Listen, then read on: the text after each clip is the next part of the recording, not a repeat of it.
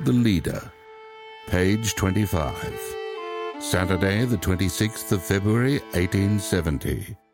Tales and Sketches. A Bush Ghost Story.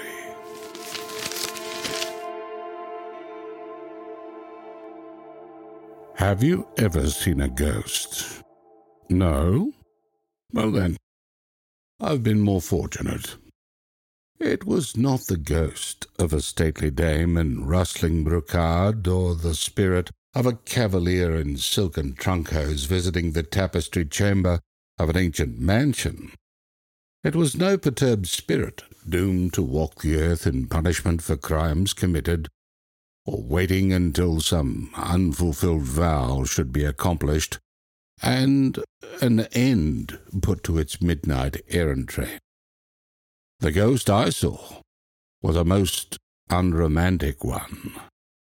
A ghost proclaiming a foul, unnatural murder, appearing in the solitude of the Australian bush. You may perhaps maintain that it was no ghost at all, and you're welcome to your opinion. At the time, I looked upon the apparition as a visitor from the other world. For years I've held the same view, and nothing that could be said or written would alter my conviction on the subject. I seek not to make proselytes, I only state facts. When the new Bendigo rush broke out, I was gold buying in the district and was brought into connection with most of the traders of what is now called St. Arnold's. As my business often took me to Melbourne, the storekeepers confided their orders to me for the goods necessary for their calling. I was most often required to send up grog from Melbourne and received a liberal commission, particularly if fortunate enough to get it delivered at its destination in reasonable time. One of my trips to town, I had been favoured with a large order for spirituous liquor. The purchases were soon effected, but I had considerable difficulty in obtaining drays.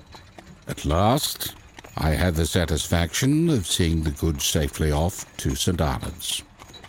I had been fortunate in securing 3 drays, belonging to one proprietor, and he himself acted in the capacity of bullock puncher. He seemed a steady man, and his presence was in some sort of way a guarantee that the cargo would not be broached during the trip. He was accompanied by his wife, a middle-aged woman, matter-of-fact in the extreme, and not particularly attractive. I had some conversation with her before starting, recommending her to keep a sharp eye to the grog, and had therefore had every opportunity of becoming familiar with her features. The drays departed, and I saw no more of them for about 3 weeks.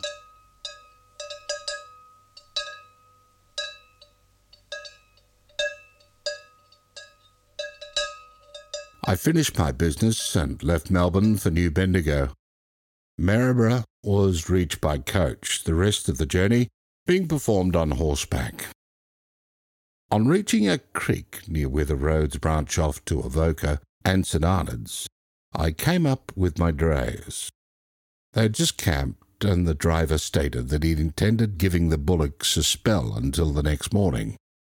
I had some conversation with the female, who told me that the grog was all right, and that as the roads were in good order, they would not be long after me in reaching their destination.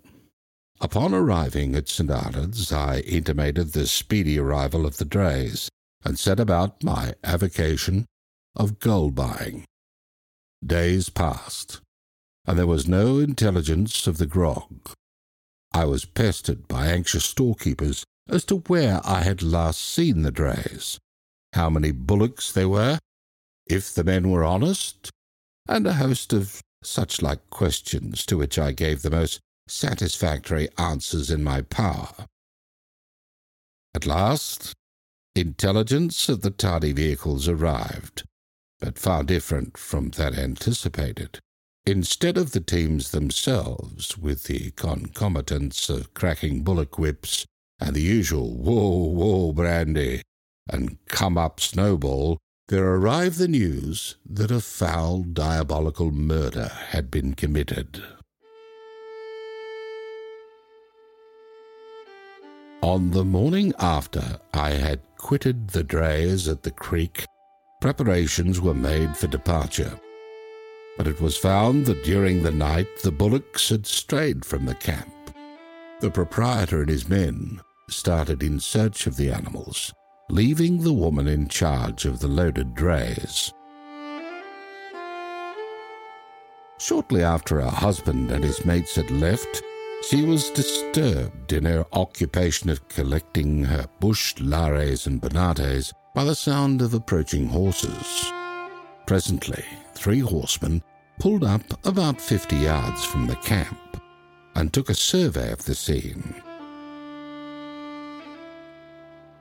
Satisfied apparently with their investigation, they advanced towards the woman at a rapid pace, halted close to the drays, when the foremost, presenting a revolver, told the woman to bail up. They were all well-mounted, carried each a pair of revolvers, and had their features concealed by thick black crape.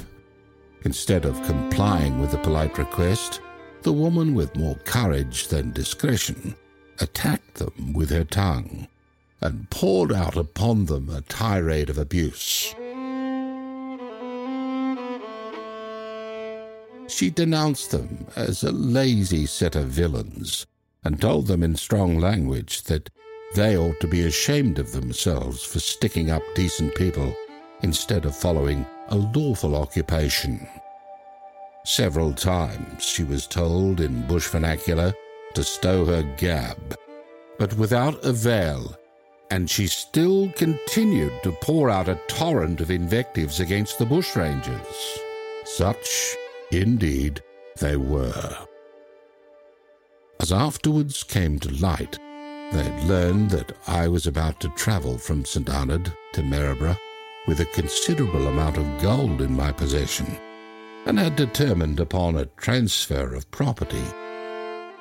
To while away the time, they had been sticking up travellers upon the road between Maryborough and Avoca, and had at last determined to wait for my appearance at the creek, where they fell in with the drays.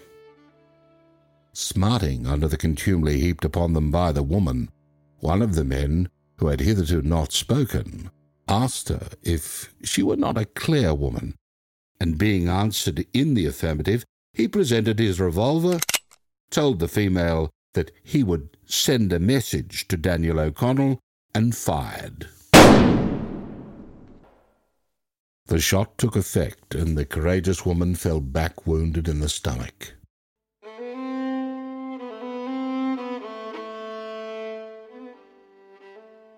The 2 mates of the man who had fired the shot were loud in their denunciation of the act, called him a pitiful coward, and told him they would have nothing further to do with him. Matters were in this state when the tinkling of a bullock bell warned the bushrangers that they must seek safety in flight. They accordingly wheeled round and departed at a gallop. Scarcely were they out of sight when the husband appeared with the missing bullocks to find his wife in almost the agonies of death.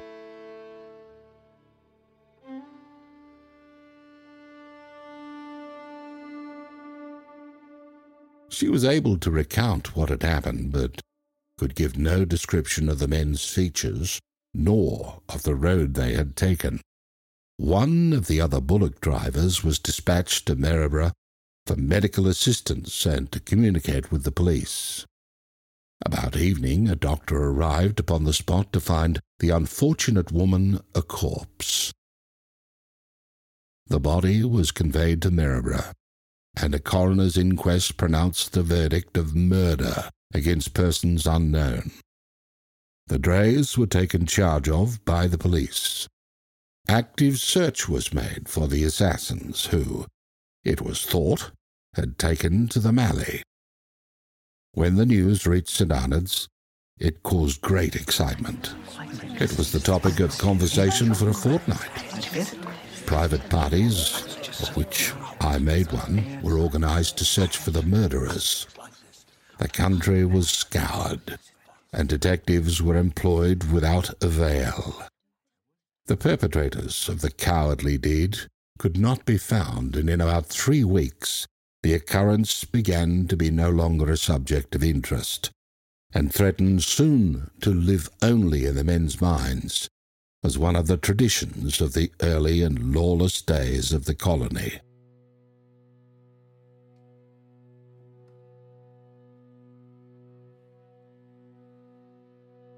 When my business was completed at New Bendigo, I found it necessary to proceed to Melbourne, and so one day, about 3 weeks after the event recorded above, I left that township, intending to halt at Strathfillan Station and to reach Natayalak in the evening, where my friend Mac was Inspector of Police. By leaving this place at an early hour in the morning, I would be able to catch the coach that left Maryborough for the metropolis. On arriving at Strathfillan, I found that the family of the squatter was supplemented by 2 ladies, the owner's sister-in-law and a friend, who were on a visit to the station. I arrived about lunchtime, and having partaken of the repast, was about to depart when I was pressed to stay for dinner. I consented. The afternoon passed quickly away, and I found enough to amuse me.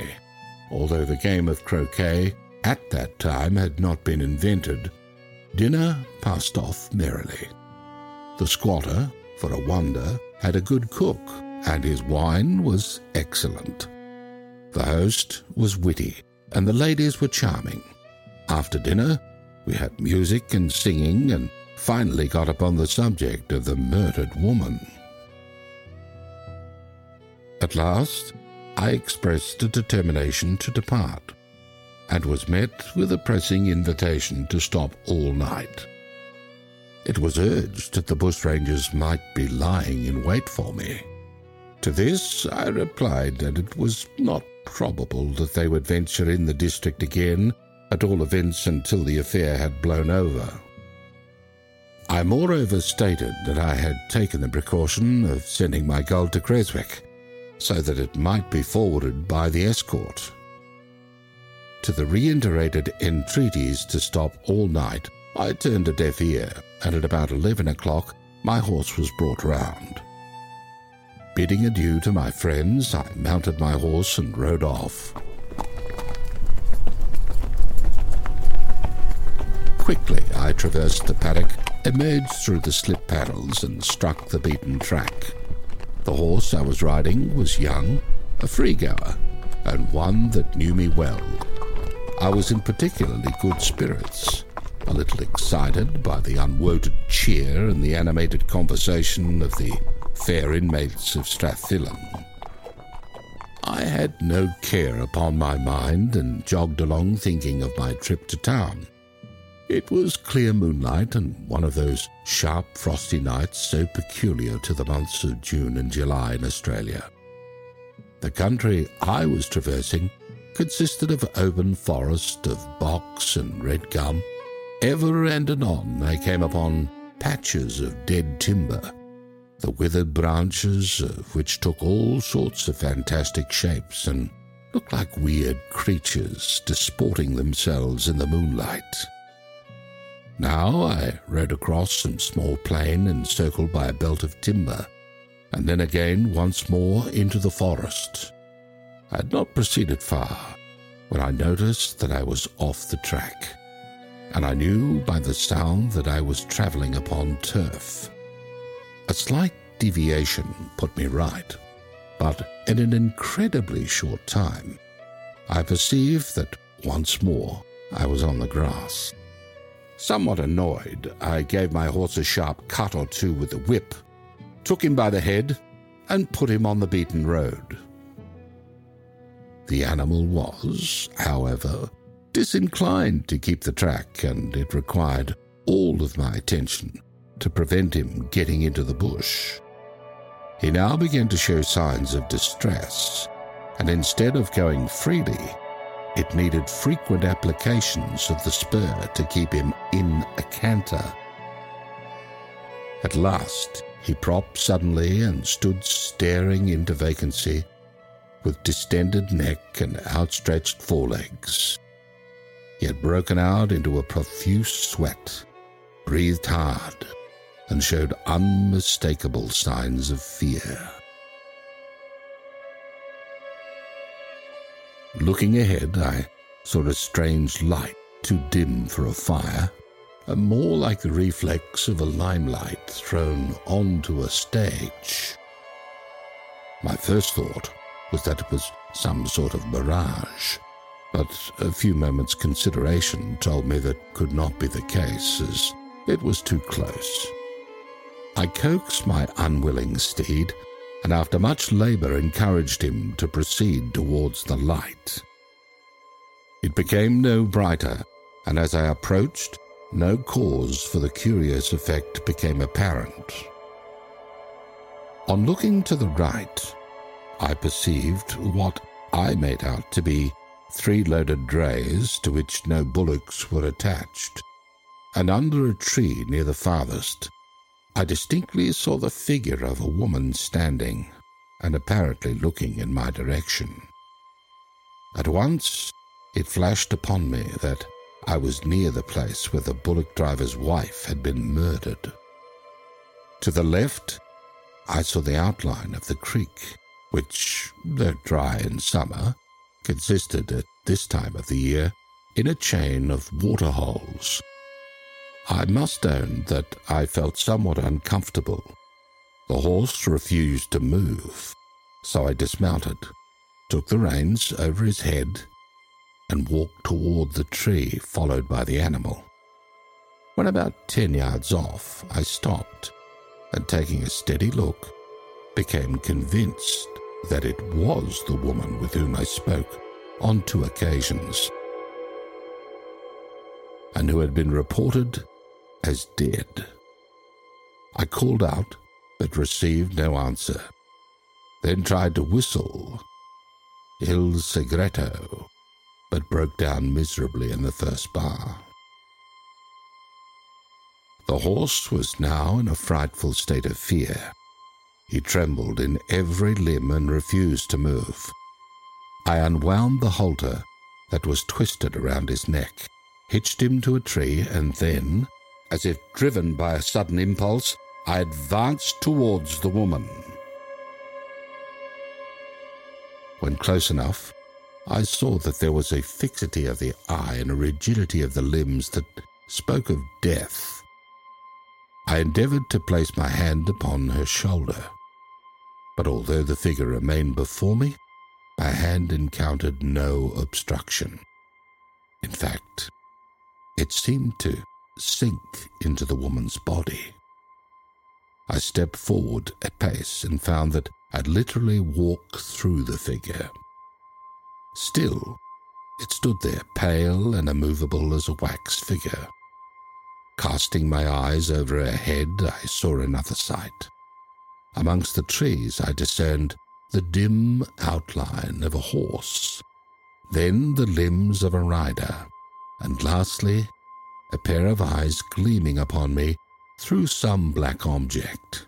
At once the limelight-like brightness fell upon those eyes, and I saw the head of a man whose features were concealed with a black veil, in which 2 holes were cut for the purposes of vision.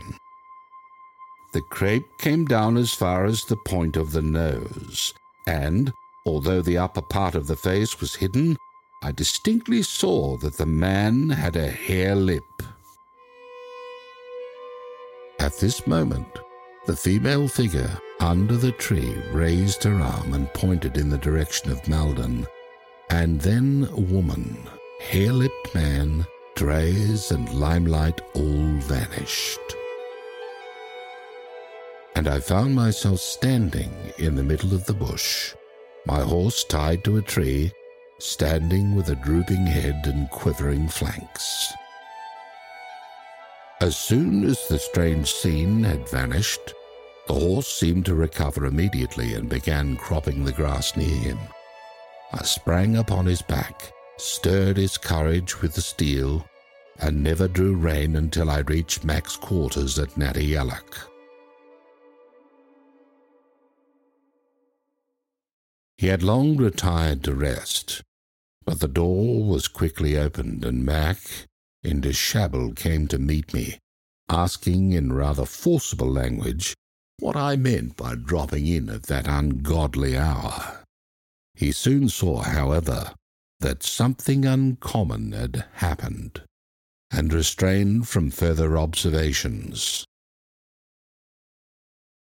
We went into his room, and under the soothing influence of Hennessy and a pipe of Barrett's Twist, I told him my adventure, adding that it must have been my imagination. "Imagination be hanged," said Mac. "It was a warning. I'll go bail that the murdering villains are hanging about Malden." It was agreed that a party of police should be sent out to reconnoitre, that I should go to town, dispatch my business, and return to join Mac in the pursuit of the bushrangers. Next morning I left for Maryborough, took coach to Melbourne, transacted my business, and within the week was back at Mac's quarters. He had received no news from his emissaries, but we determined to set out on our expedition. We rode over to Maryborough and spent 2 or 3 days reconnoitring the district without seeing anything of our gentleman.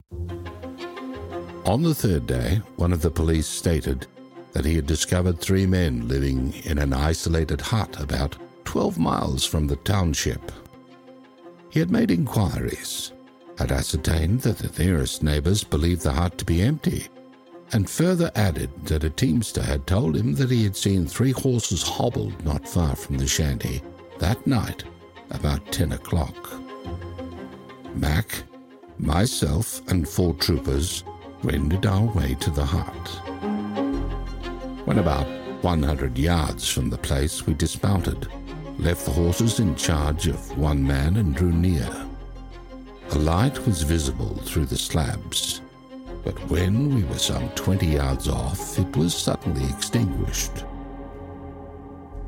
We reached the hut and waited patiently for some time.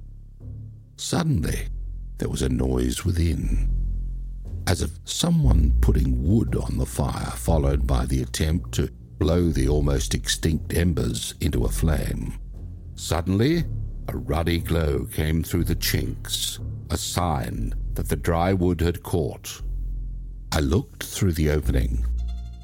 On the floor were a couple of forms rolled up in blankets.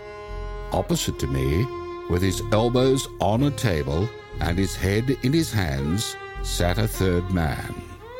His face was partially concealed, but I saw he had a hare lip. I pointed this out to Mac, who whispered, "That's our man." Retiring a little, our plan of action was quickly formed. 2 policemen to stand guard outside, while Mac, followed by the other constable and myself, determined to rush the door. The 2 constables were placed about 10 yards from the door, with their carbines to their shoulders. Mac, with a revolver in hand, dashed at the door, which gave way like brown paper, and burst into the hut, followed by myself and the 3rd constable. The 2 figures sprang from the ground.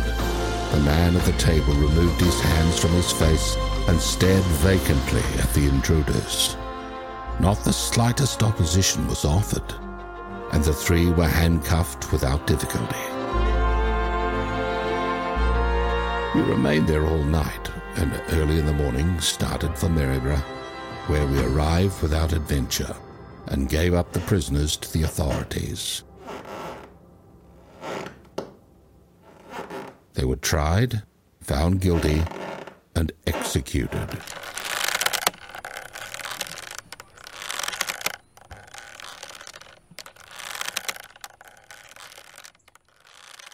before they were launched into eternity. The actual murderer confessed his crime, and the others, though denying their guilt on that occasion, confessed to having more than once spilled human blood. The story is told. You may think, reader, that what I saw on that moonlight night in the forest was the effect of excited imagination, or you may perhaps be still more uncharitable. But it cannot be contested that the incidents attendant upon my ride from Strathallan to Natty Yallock led to the speedy arrest and punishment of the murderers of the bullock driver's wife.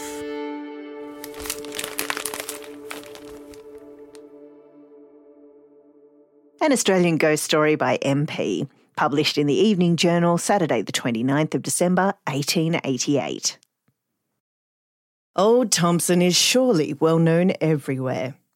He is such a very hospitable old gentleman and has such a genial manner and such a marvellous faculty for yarning that I am not inclined to think kindly of the man who has partaken of the old gentleman's hospitality for even one evening and yet does not love him.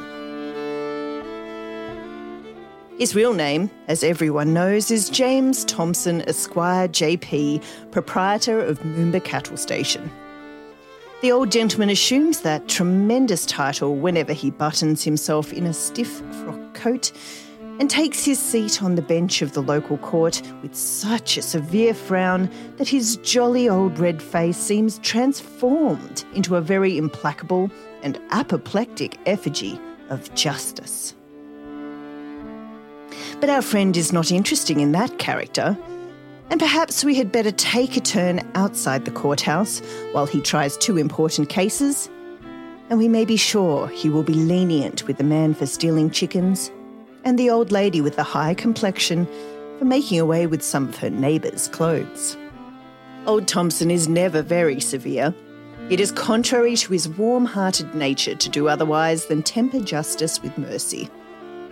Old Thompson is one of the very oldest inhabitants.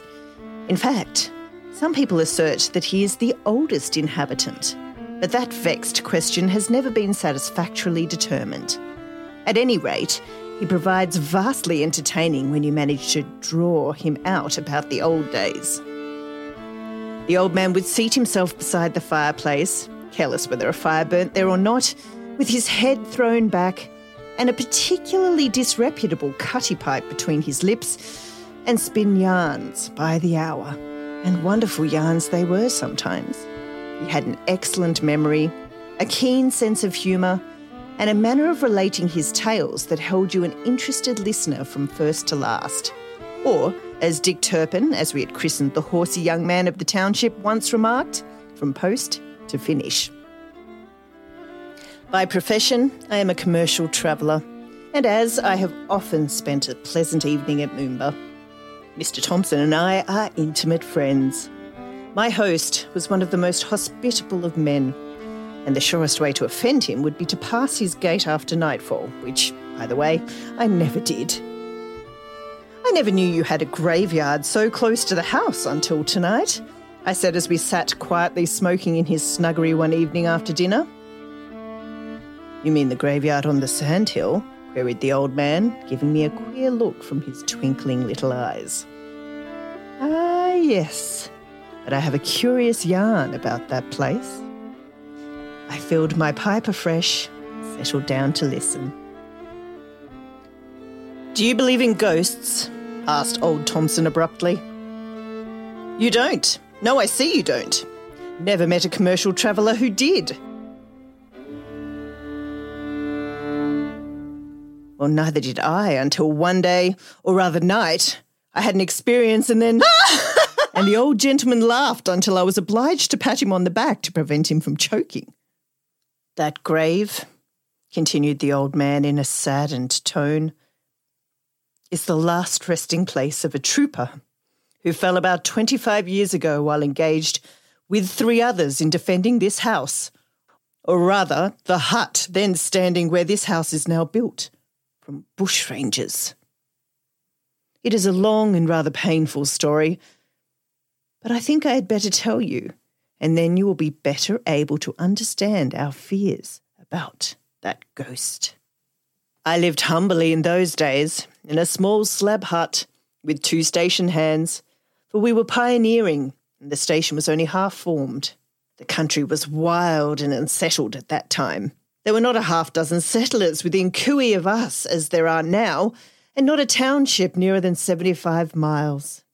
One evening, as I was turning in, I happened to glance through the little window, when I caught the gleam of what seemed like a spear or tomahawk in the bright moonlight.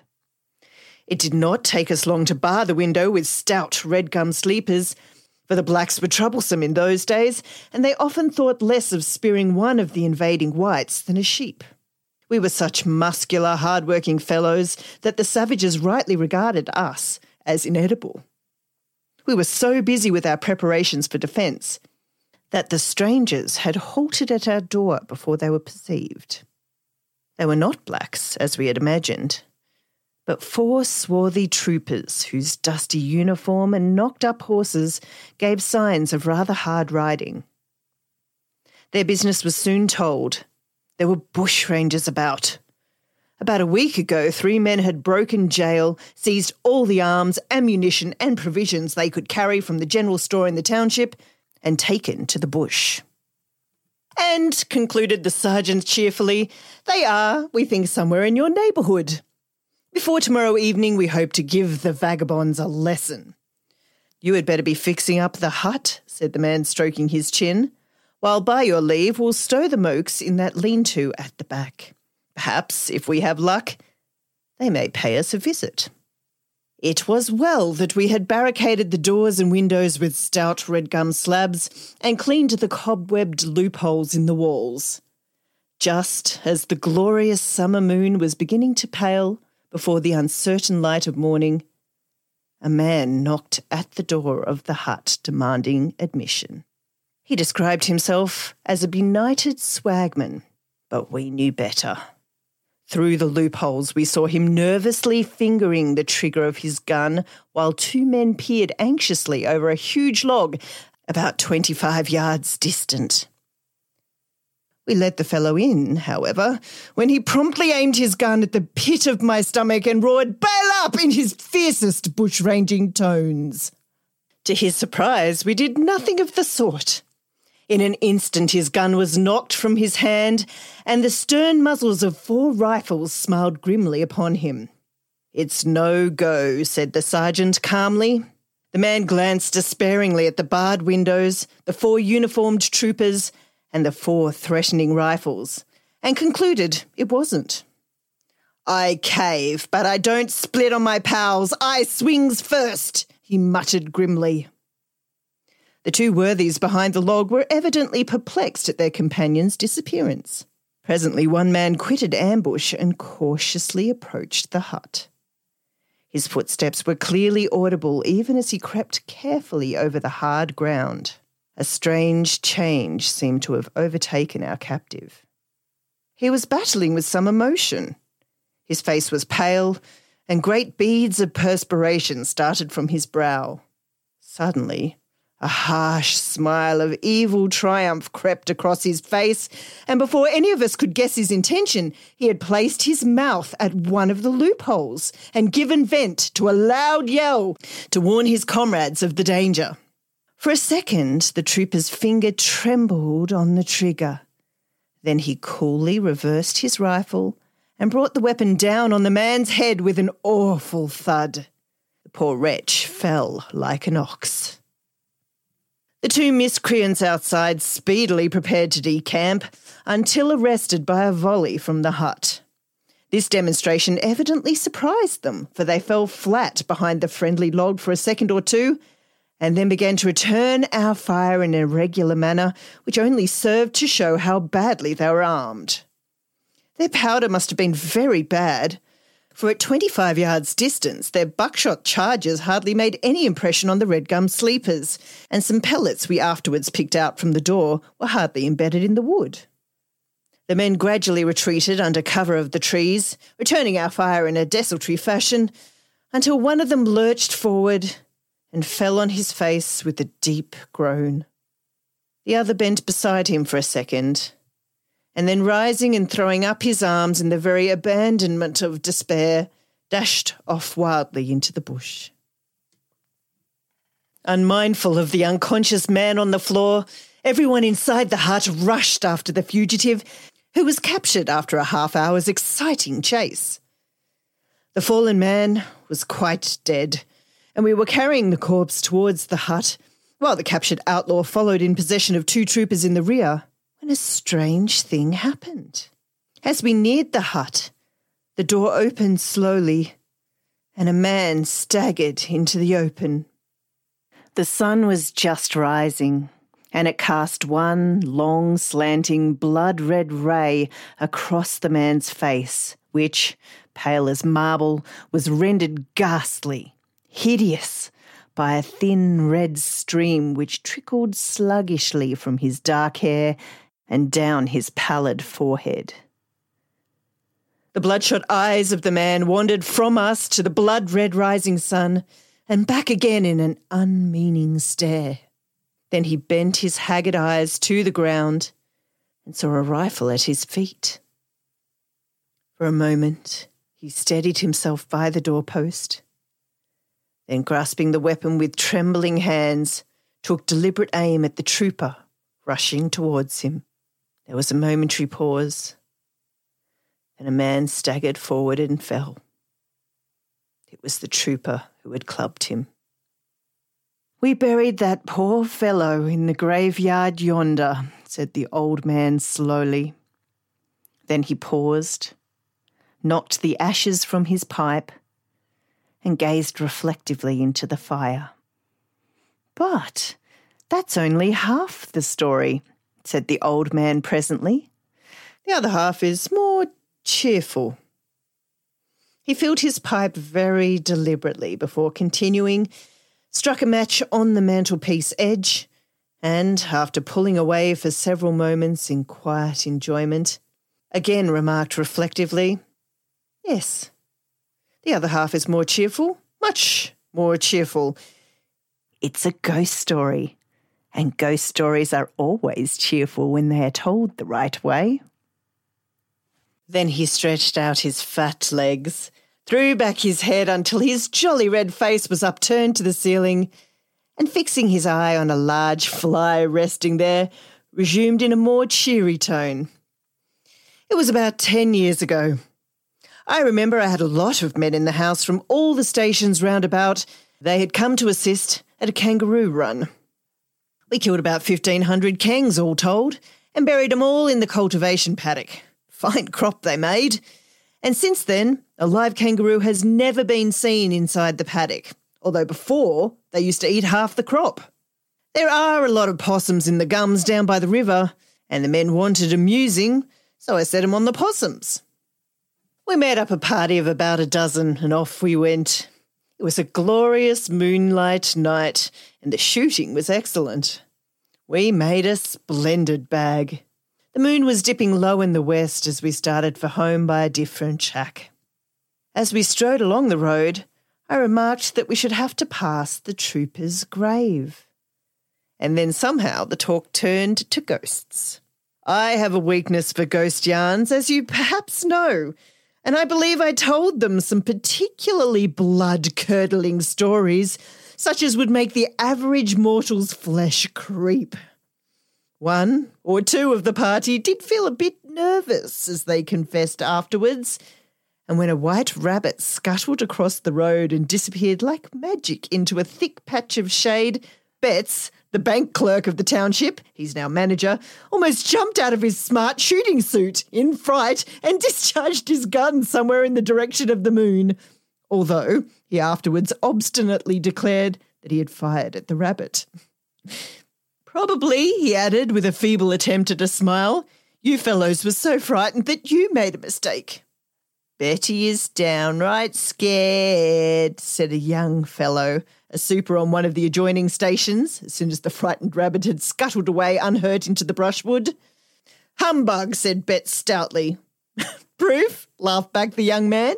Well, said Mr. Betts after a pause, the graveyard. Well, graveyards, are sometimes considered the abodes of ghosts. But I don't believe in ghosts, all humbug. And to show you what I think, I am willing to walk past that graveyard alone. Bet you don't, said the super promptly. £1? Yes. It's a wager, said Betts, and he strode forward nervously towards the fatal spot. Mind you, he shouted back in a shaky voice, I shan't put up with any personating nonsense. If anyone comes fooling around in a sheet, I'll dust him. And he shook his gun bravely. If you can hit him, shouted back the super. The Betts was not what you would call a dead shot, although it was rumoured that he once hit a barn by discharging his gun inside. Betts is in an awful funk, remarked somebody critically, as that gentleman approached the graveyard at a quick, shaky walk. Suddenly, Betts stopped. He was nearly 100 yards ahead of us, but we imagined his knees shook. Hurrying forward, we soon saw what had frightened him, and it made the boldest amongst us feel creepy and uncomfortable. A horrid, white thing with flaming eyes and coal-black horns rose slowly from the grave as a vampire might and hovered like a vulture over the low mound. Slowly, the awful thing floated from side to side, now sinking, now rising slowly, and ever hovering about the same spot. It was awful. Poor Betts, frozen with chill terror, clung helplessly to a tree, his eyeballs starting, his hair on end. We felt horror-stricken, rooted to the spot. But even then, I caught myself asking mentally if horns were not a decided novelty in ghosts and whether green eyes did not add greatly to the effect. So prone is the human mind to frivolity, even at the most supreme moment. Presently, the apparition groaned a deep, rumbling, horrid groan that chilled the very marrow in our bones. The effect was magical. Betts, no longer petrified, shinnied up the tree with the agility of a blackfellow, while several of the party, casting appearances to the winds, dashed off wildly down the road. The rest stood firm. Scarcely conscious of action, I raised my gun and discharged both barrels at the spectre. The effect was awful. With a hideous roar that even the Prince of Darkness himself might envy, the apparition turned and crashed wildly through the scrub. My mind misgave me. Ghosts are not made of the solid stuff of the object I had hit, and I went to bed wondering what I had shot. Next morning, there was a loud knock at my door at about 6, and then the mystery was revealed. I had shot my prize Hereford bull. The animal had broken the graveyard fence and, after feeding on the long grass within, camped on the mound of the trooper's grave. Alarmed by our approach, the animal had raised his blazed face, and the setting moon, catching the animal's eyes, had transformed them terribly. The rest of the animal's red body was in darkness, and therefore invisible. The station hand who roused me had found Taurus galloping madly about his paddock, half blinded by 2 charges of shot in his face. And so that ghost was laid. But the process was expensive, for the bull had to be destroyed. That midnight adventure cost me 100 guineas.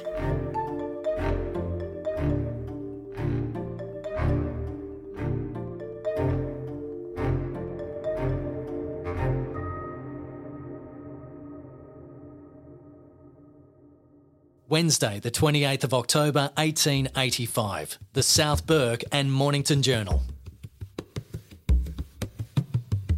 One Christmas, I received an invitation to stay a few weeks at a schoolfellow's farm up in the north of Gippsland. So I packed up my traps with alacrity and in less than 12 hours presented myself at Jack Draper's farm.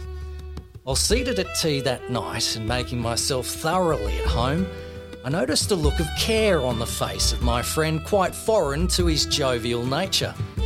On my inquiring the cause, he pointed out of the window, opening towards the mountains, at the foot of which Tandabore was situated, a remarkably lonely and isolated position, to a hut which had an appearance of desolation and disuse about it, standing alone in the field at some distance from the house, and rapidly growing dim in the increasing twilight.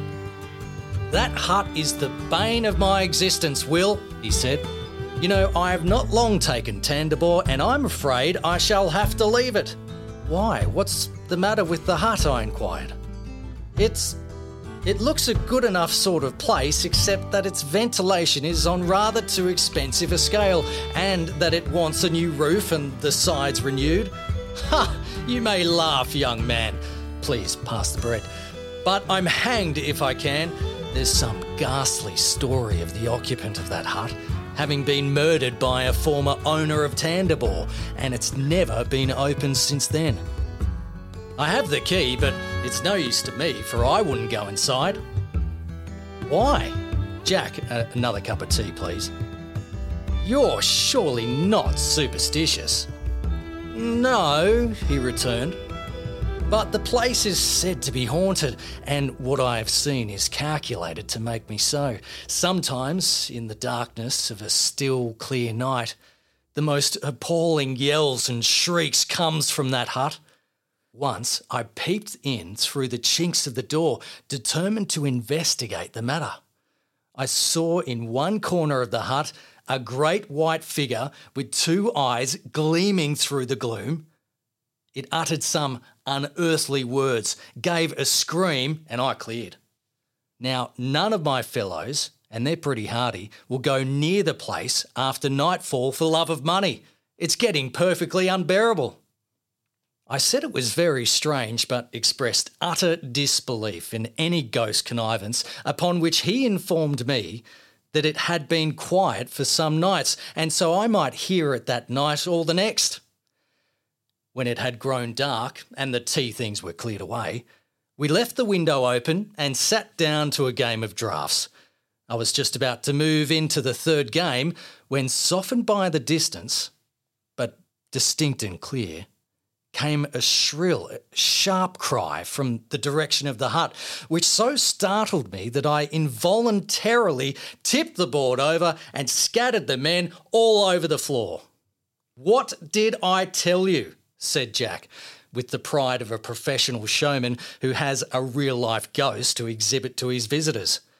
I ran to the window and listened, but heard no more. Drafts were now out of the question, and for the rest of the evening I sat thoughtful and silent. When bedtime arrived, I considerably startled my friend by coolly saying, "Jack, I'm going to sleep in the hut tonight." "You are what?" said Jack with an aspect of horror. "I'm going to sleep in the hut tonight," I repeated. "Well, of all the extraordinary... Oh, I say, you know, are you stark mad?" "No," I answered. "I'm in my proper senses, or I shouldn't think of such a thing." After a long time of vain discussion, Jack gave in, remarking sotto voce that he supposed infants and maniacs had to have their own way, and we sallied forth, he with one half of the bedding and a lantern, I with the other half, a thick stick and a ball of twine, for I had my own ideas regarding the ghost. The news of my somewhat quixotic intention had spread through the house, and quite a number of farmhands had gathered in the porch to see me off. At a little distance from the hut, I took the bundle which my friend had been carrying, also the lantern and the key, and forbade anyone coming further with me, and after trying once more to dissuade me from my purpose, and finding it as useless as before, Jack bade me a sorrowful good night, with the comforting assurance that he never expected to see me alive again. He saw me enter and closed the door and then hurriedly returned to the house. I will now continue the story with Jack's own words in detailing the denouement to a party of friends some days after. After spending, says Jack, a restless and almost sleepless night, arose with early dawn and by dint of great persuasion induced some of the hands to accompany me to the hut where I fully expected to see my friend stretched dead with fright. I advanced to the door, threw it open, and there Jack was, wont to explain with a burst of astonishment, there he lay on his mattress, sound asleep and snoring as if he had been in his own bed at home instead of in a worm-eaten, ghost-haunted hut. An old grey cockatoo, firmly fastened by a cord tied round his leg to the bar of the chair, was meditating on one leg with an appearance of great shamefacedness had been found in the position of dishonourable captivity and occasionally threw out some disconnected remarks relative to Polly requiring his morning repast, and pop goes the weasel as if there were extenuating circumstances for his having been circumvented. While I gazed in mystified surprise, Will woke and yawningly inquired, "Wash time?"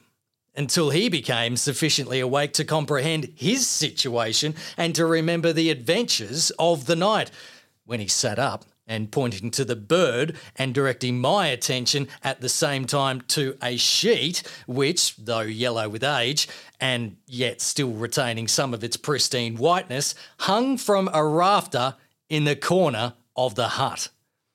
"There," he said, "there's your ghost." This bird was the great pet of his murdered master, and on his death nightly returned through a hole in the roof of the place which had been his home. His appearance, combined with the long draped sheet above which he perched, gave rise to the supposition that it was a ghost, while his screams and the utterance of the few words he had learned to say were taken for the mutterings of a being from the netherworld. Jack, who was originally a town mouse until he purchased Tandabore from a fancied liking for farming, knew comparatively nothing of bush life, birds, etc., and was, therefore, more easily deceived than I, my life having been spent in the country until I was compelled to change it for an existence in the metropolis. On first hearing of the ghost, I had my suspicions, but forbore to mention them till able to convert them into certainties. Having retired to my sleeping apartment, I found the bird asleep, thus enabling me to capture it, hold it as a hostage, and obtain a night's rest. Quite contrary to all expectation and prophecy.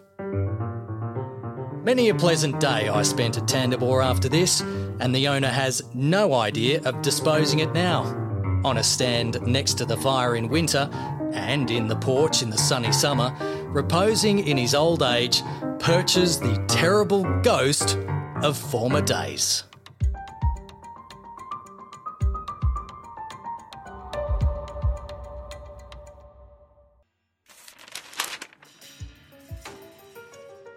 You've been listening to the To Be Continued podcast from the Australian National University.